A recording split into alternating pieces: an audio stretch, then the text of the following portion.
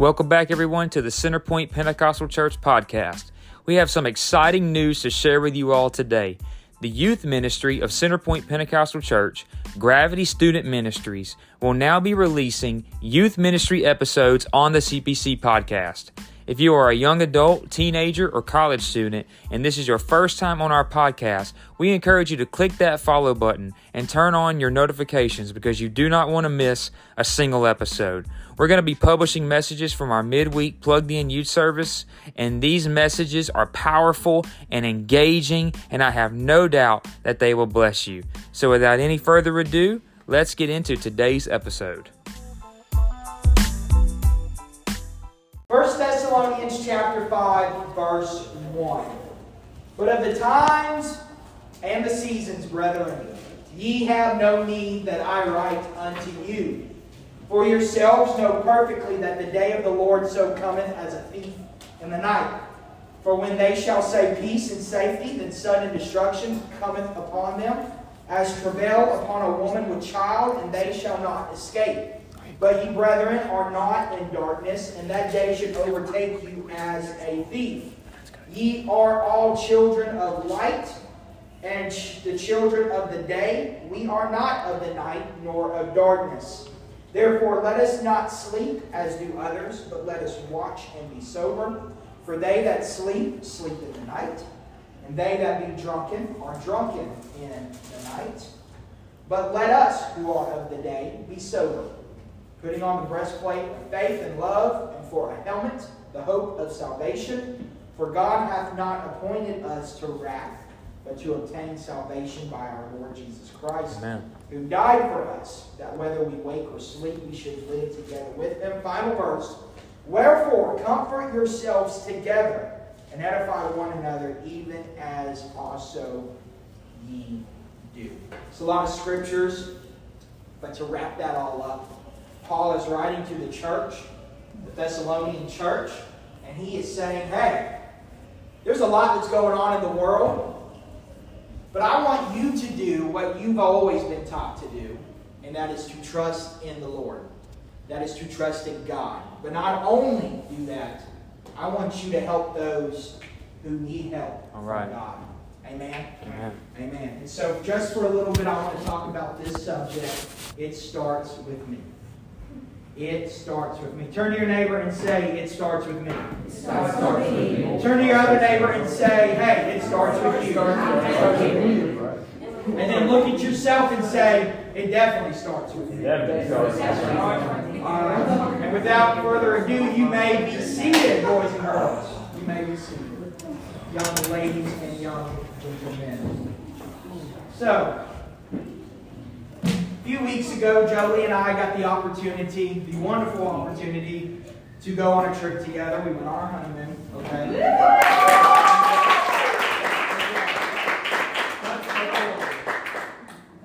So, we spent most of our time in Colorado, but on our way back from Colorado, before we went home, we decided that I decided that I wanted us to go to Oklahoma. And I wanted us to visit my family, and she got to see where I was born and raised and all that cool stuff. You know, the stuff that made Brendan.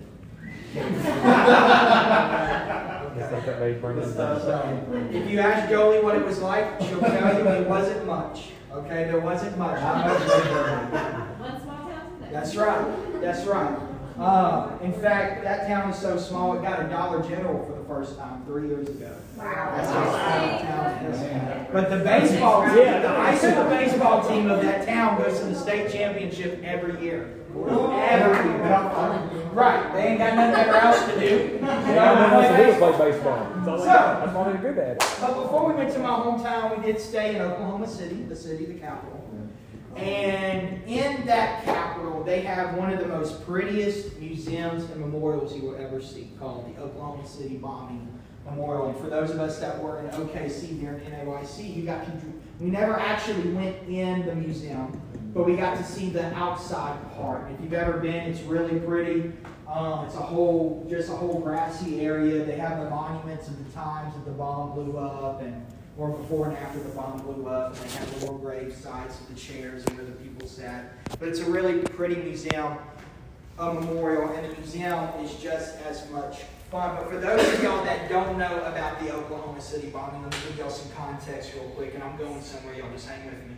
The Oklahoma City bombing was a domestic terrorist truck bombing of the building called the Alfred P. Murrah Federal Building. The best way I can describe that building was that it was like the Twin Towers for Oklahoma City. So that building housed every important thing Oklahoma needed. It housed the FEMA, it housed the FBI section there, like it housed every major government agency within that building, okay? Which, hindsight 2020, isn't really a good idea, right? To maybe not put all your eggs in one basket, maybe you want to spread out, and that's what they ended up doing. But anyways, the bombing happened on April 19th, 1995, so that was pretty much before most of y'all were born, or even thought of. You had two guys, two extremists, two anti-government extremists decided that they were going to bomb this place. The bomb happened at 9:02 a.m., and it killed at least 168 people. And it injured more than 680 people. It destroyed more than 1/3 of the building, which the building ended up having to be demolished. The blast destroyed or damaged 324 other buildings within a 16-block radius, shattered glass in almost 300 nearby buildings, and destroyed or burned almost 100 cars. And it's estimated that it was $652 million worth of damage. The Oklahoma City bombing remains as the deadliest act of domestic terrorism in U.S. history, which means domestic terrorism means that it was homegrown. It wasn't somebody from an outside country that came and did the damage. It was two of our very own people, American citizens, that did the bombing. But while me and Jolie are there, we're walking through, and it's, they've got a Jesus statue in the corner with his hands over his face, and it's, a whole sad thing. And we're walking through the museum, and we're reading these stories of people who survived the bombing, stories of people who had family die in the bombing. But there's one story that really grabbed my attention during that bombing. I didn't notice it at first. As we're walking through, I see Jolie. She's reading this story. And she's taking her sweet time reading this story. I'm like, we got to get moving on. Okay, I'm not really big on museums, first of all. I'll just go ahead and say that. But I found myself in this place for 3 hours, y'all. 3 hours in a museum. There's only so much you can learn about one event, right?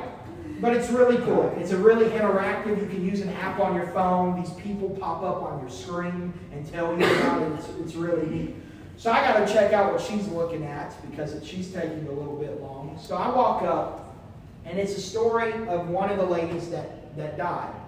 It's a story of a nurse who died.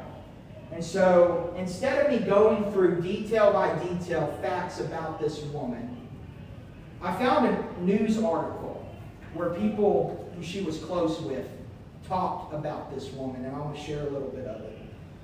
The news article said this. It was made during the week of the bombing. It said, Rebecca Anderson spent the better part of her life caring for people who couldn't take care of themselves. So it was no surprise to her friends when they heard she had rushed to the Alfred Murrah Federal Building to help the injured as soon as she learned of the explosion. On Sunday, the 37-year-old licensed practical nurse was pronounced dead at University Hospital from a head injury that still has her family members mystified.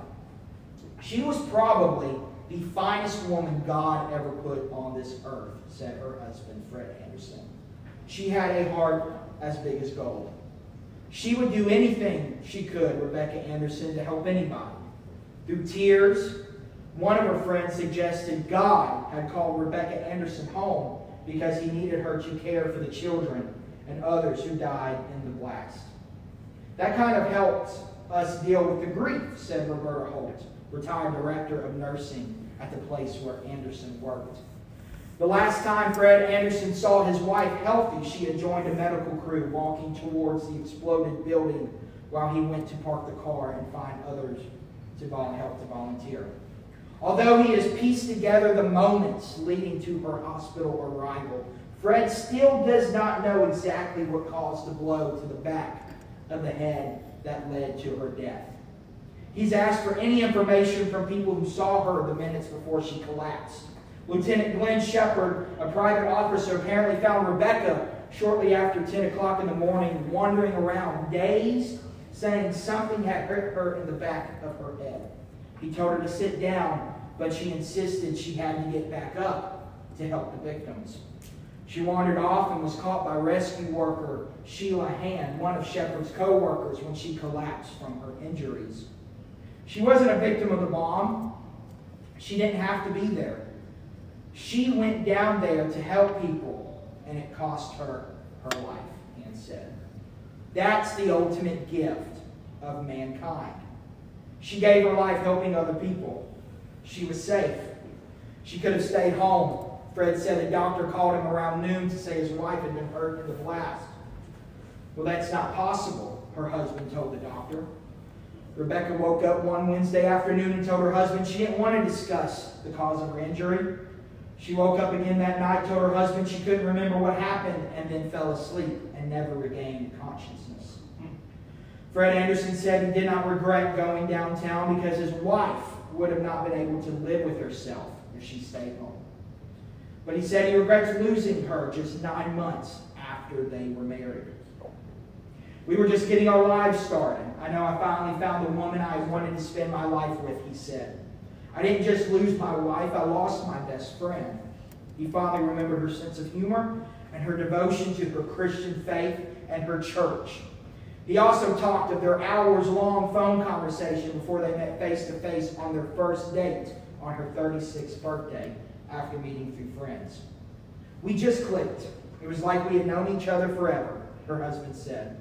Rebecca had just quit her job as a nurse at a convenience center to do home health care, her husband said.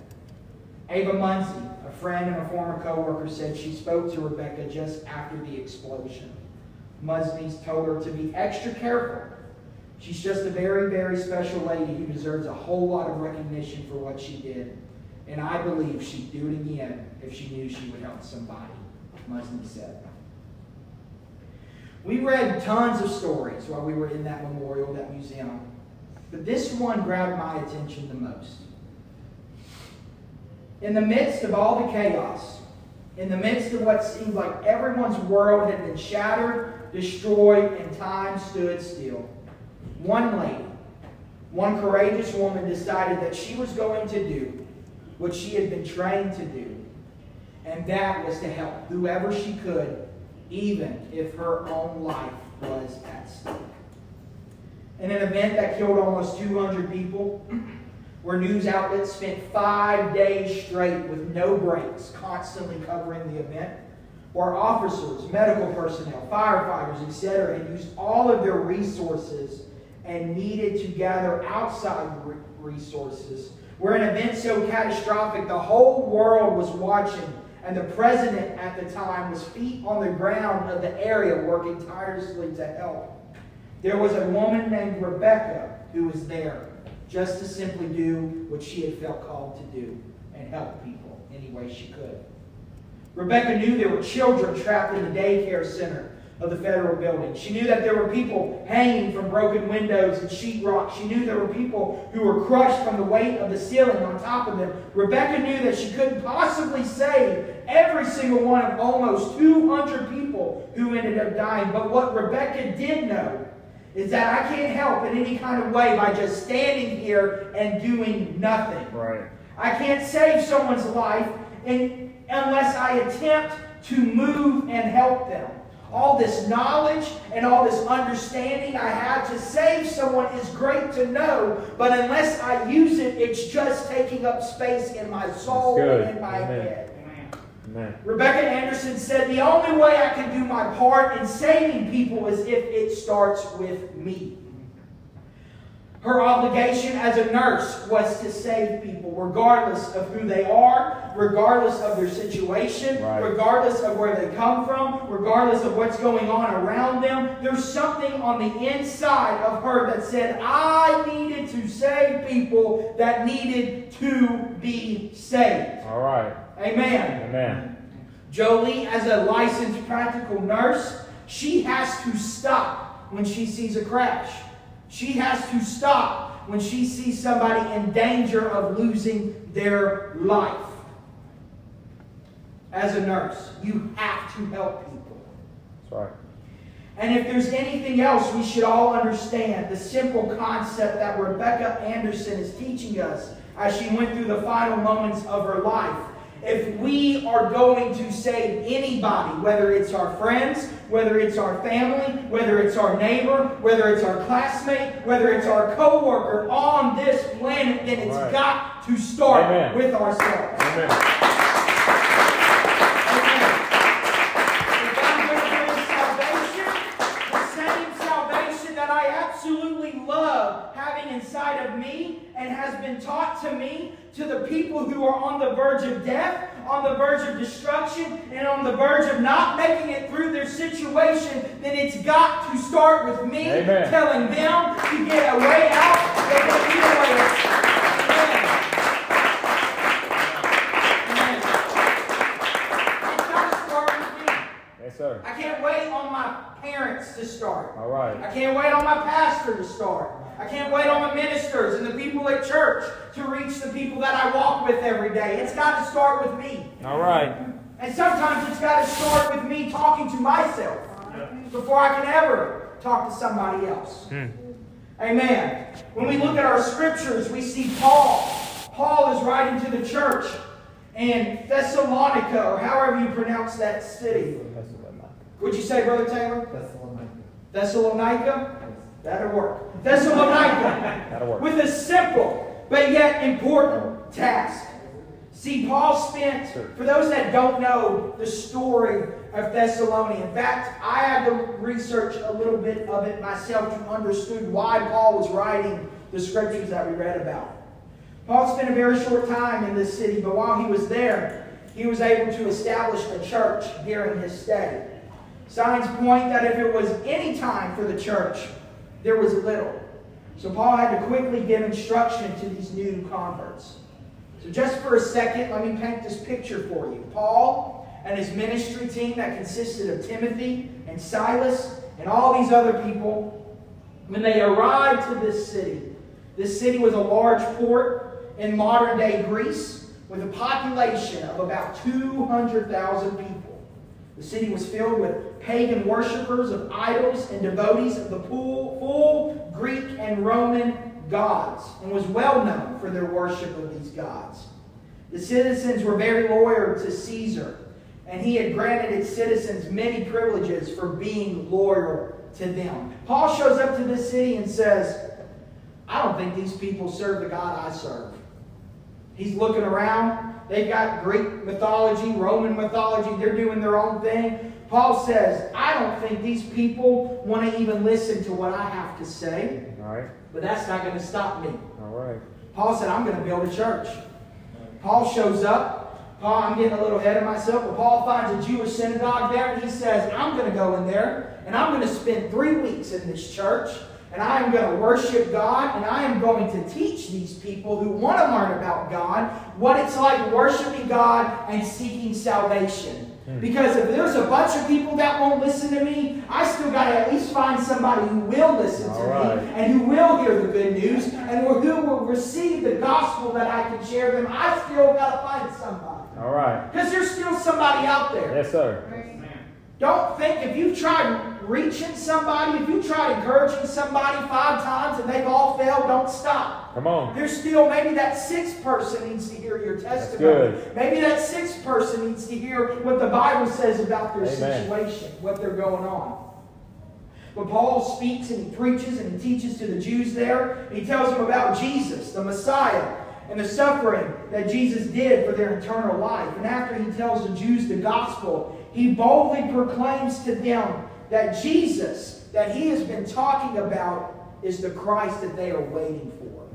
I'm telling you, keep Jesus as the center of your message. So good. Keep Jesus as the center of your life. Some of these Jews were persuaded, along with some of the devout Greeks who were worshipers at the synagogue.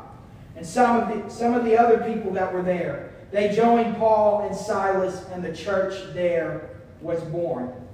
There were Jews in the city who were not persuaded, and they became jealous of what Paul, Timothy, Silas, and their ministry team were doing. They incited the people into an uproar and attacked the house where they were staying at. This is the beginning event of Paul and Silas getting sent away from this town and what ends up leading to them being imprisoned. So let me tell you that as messengers of the gospel, it is not easy.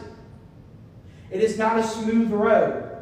People a lot of times will not listen to what you have to say. Right. People don't want to hear that stuff for X, Y, and Z. Mm-hmm. And it's half the time it's never because of you.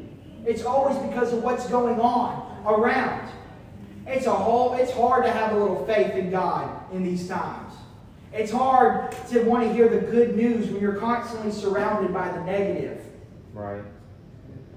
But we can't determine how we share the gospel, what we share, and where we share because of what's going on out there. Somebody's got to hear the good word. That's good. Amen. Whether it's yourself or your neighbor or whoever, somebody has got to hear the good word. Amen.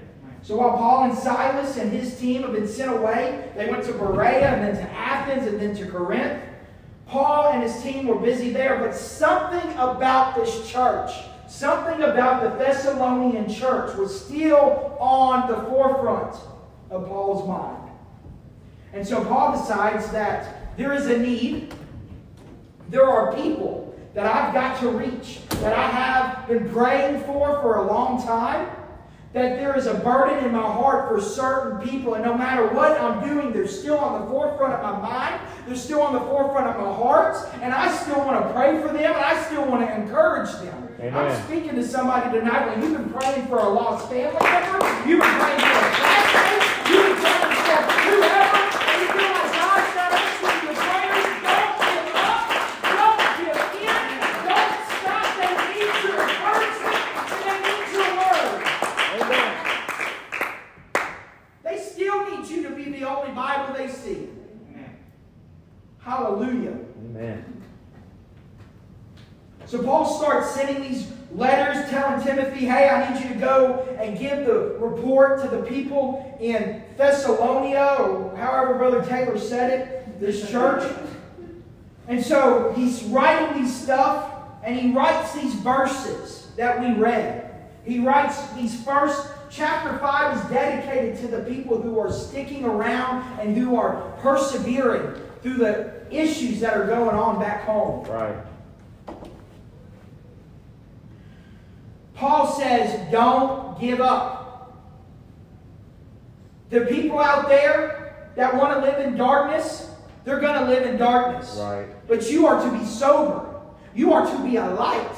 You are to let your light shine. You are to help those that want to be sober. You are to help those that want to have the light. And I tell you, when you shine the light, those in the darkness will see the light, and Amen. they want to see what's so great about it, and they want to see what's so good about it, and they want to see why does it make you happy, why does it make you smile, and you got to tell them the good news, and you got to testify of the goodness of Jesus. Amen. Amen. So when Timothy returns to Paul, Timothy decides to give Paul this report of what has happened to the synagogue and the city. And so would you believe that instead of the church being torn to pieces, instead of the church being struck down, Timothy tells Paul that although the church was suffering affliction, they were holding fast to their faith. And although they had some misunderstandings about doctrine, they were still laboring for the Lord out of love and patiently hoping for the return of the Lord. Right. You've got to endure. Yeah. God is coming soon. Come on, that's good. And He's coming back. And now is not the time to give up. That's good. Now is the time to be stronger than That's you've right. ever been. Now is the time to keep going. Now is the time to hold fast. Amen. Stand fast in what you believe and what you believe. Come on, if you dedicate yourself to doing Bible studies and helping people out, results are going to happen. Good results are going to happen. Amen. If Paul never showed up to that church, never stayed there for 3 weeks to help them out, who knows what could have happened. But because Paul was like, I've got to share this message. I've got to let people know. I've got to start it myself and remind myself of who that ball of light was that knocked me off of my path and changed my name from Saul to Paul. I've got to tell them about the goodness of Jesus and the Holy Ghost and the goodness of His life. I've got to tell the people what they did for me, what God has done in my life, and if I don't, they may never know. Amen. That's good. Good. I look at what God has done for me, and I can't. There's not a day that goes by that I don't want to tell somebody about Jesus.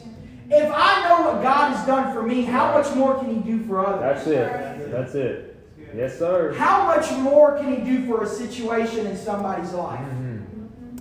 I look back at where I was before God. Oh, yes. The stuff I was doing, the stuff I was dealing with, and tried everything so to good. get through, to have happiness of some kind in my life, but nothing was permanent. Everything was temporary. Come on, that's good. And in living in a life where your emotions are like a roller coaster and everything is all out of the place, and there's no stability, and there's no comfort, and there's no rock solid in, when I came across the cornerstone, when I came across Jesus, who is the foundation of my life, I got to tell somebody that there's a way out of your problem and your situation. Hallelujah! Woo! Jesus! Amen. Hallelujah. Thank you. So let's examine this. If there's any way we need to talk to people about Jesus, it's the same way that Paul did. Paul didn't care who these people were. Paul didn't care what was going on in the social, economic, political spectrum of that town. He didn't care that they were serving these Greek gods, Roman gods. He didn't care they were serving Caesar. He didn't care about any of that stuff. Paul wasn't concerned who their allegiance was to, other religions, and condemnations against the church. What stirred Paul up and what Paul cared about was that there was people that needed to be saved, and he realized the only way that he was going to help them get saved and start preaching and to hear the good word was for him to take the first step and for him to take the first action. Amen. Paul realized the first thing he needed to do when he got into town was head to church. Amen? Paul said, if I'm going to help people, I've got to get to the source of help that will do the job. David said in Psalms 122, I was glad when they said to me, let us go to the house of the Lord. If there is somebody on your heart, your mind that you want to win closer to Jesus, if there's somebody that you just met that you want to win to God, you've got to make sure that the first thing you do is find yourself rooted in the light source that you want to talk about. Find yourself rooted in God that you want to so proclaim that He is a good God. You can't save a dying world if you aren't willing to save yourself. Wow. You can't. People don't want to hear what you have to talk about if you really don't know what you're talking about. I can't stand sitting in high school and junior high. I couldn't stand sitting in classes. I didn't care what the subject was about. And a lot of times they didn't present it in a way that I cared. They didn't convince me why I should care about this thing. Except for the same thing they said, oh, you have to learn it. I don't use 50% of what I learned back then, okay? And they never once presented it in a way for me to understand why I needed to know this. Right. But if you understand what the good word says, you understand what God has done in your life, you understand what the Scriptures say, and you know what the Scriptures say about salvation, repentance, baptism, Holy Ghost, about the good news about heaven and hell and all this wonderful stuff, and you show somebody caringness of what it could be like if they were saved and out of their situation, people will listen to you. Yes, sir. Yes, they will. In this day and age, people are tired of listening to baloney. That's right. To bogus, to nothing with substance. This is as much substance as you need to help somebody. That's right. But Paul went to church first. If you want to help somebody, make sure you go to church first. Make sure you're rooted in church. Make sure we are rooted in church. Amen. So how do I make sure I'm good before I help others? How do I know if I am all that I need to be in trying to reach others? How do I know to start with me?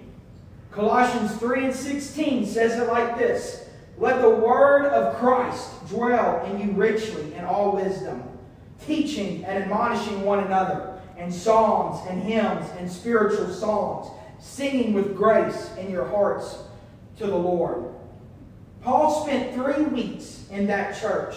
We've got to make sure we spend however long we need to spend in God's presence and the church and prayer and worship and the Holy Ghost to charge us up and to save the world. Amen. We spend as much time as it takes. It may take others longer because of what maybe they're dealing with. Yeah. Don't look at anybody else around you and think what they're doing is going to work for you.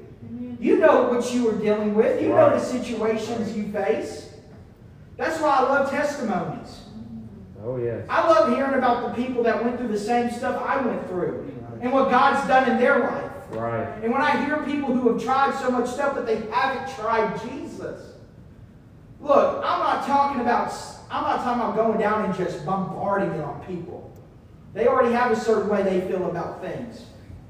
But if there's an opportunity to talk about Jesus, take advantage of it. Yes, sir. You grasp onto that as tight as you can and you don't let go. Amen. Amen. There's a song, frankly enough, it's titled "It Starts With Me." It's by Toby Mac. It came out a few years ago. But as I was listening to it, some of the words, some of the lyrics really resonated with what I'm trying to preach. And just a little bit, it says like this: "There's a million reasons to hesitate with a history that's filled with hate. Have we ever been a United States? I wonder. So who can blame us for the doubt?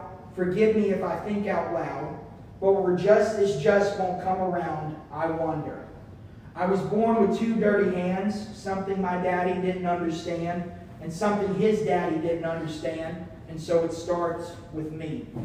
I was raised with distrust in my heart. Mama told me we're in worlds apart. Her mama told her, don't even bother, so it starts with me. Because we can be free. Yeah, I know that. Let's try to fix the things that's been broke down, because we can be free. Yeah, I know that. And it starts with me." This song and Paul both had something in common. They understood that regardless of somebody's environment and situation, there's a way to be free from that issue. Right. But it starts with them. And it starts with me. We can't allow our past mistakes to dictate our future choices. We can't allow ourselves to judge people's family upbringings for how they are today. With salvation, with God, every saint has a past and every sinner has a future. It's not up to us to dictate that. Proverbs 3:27, "Withhold not good from them to whom it is due, when it is in the power of thy hand to do it." We have the power to breathe life or death into somebody's life. But it starts with you, and it starts with me. I'm closing. Everybody can stand. Amen.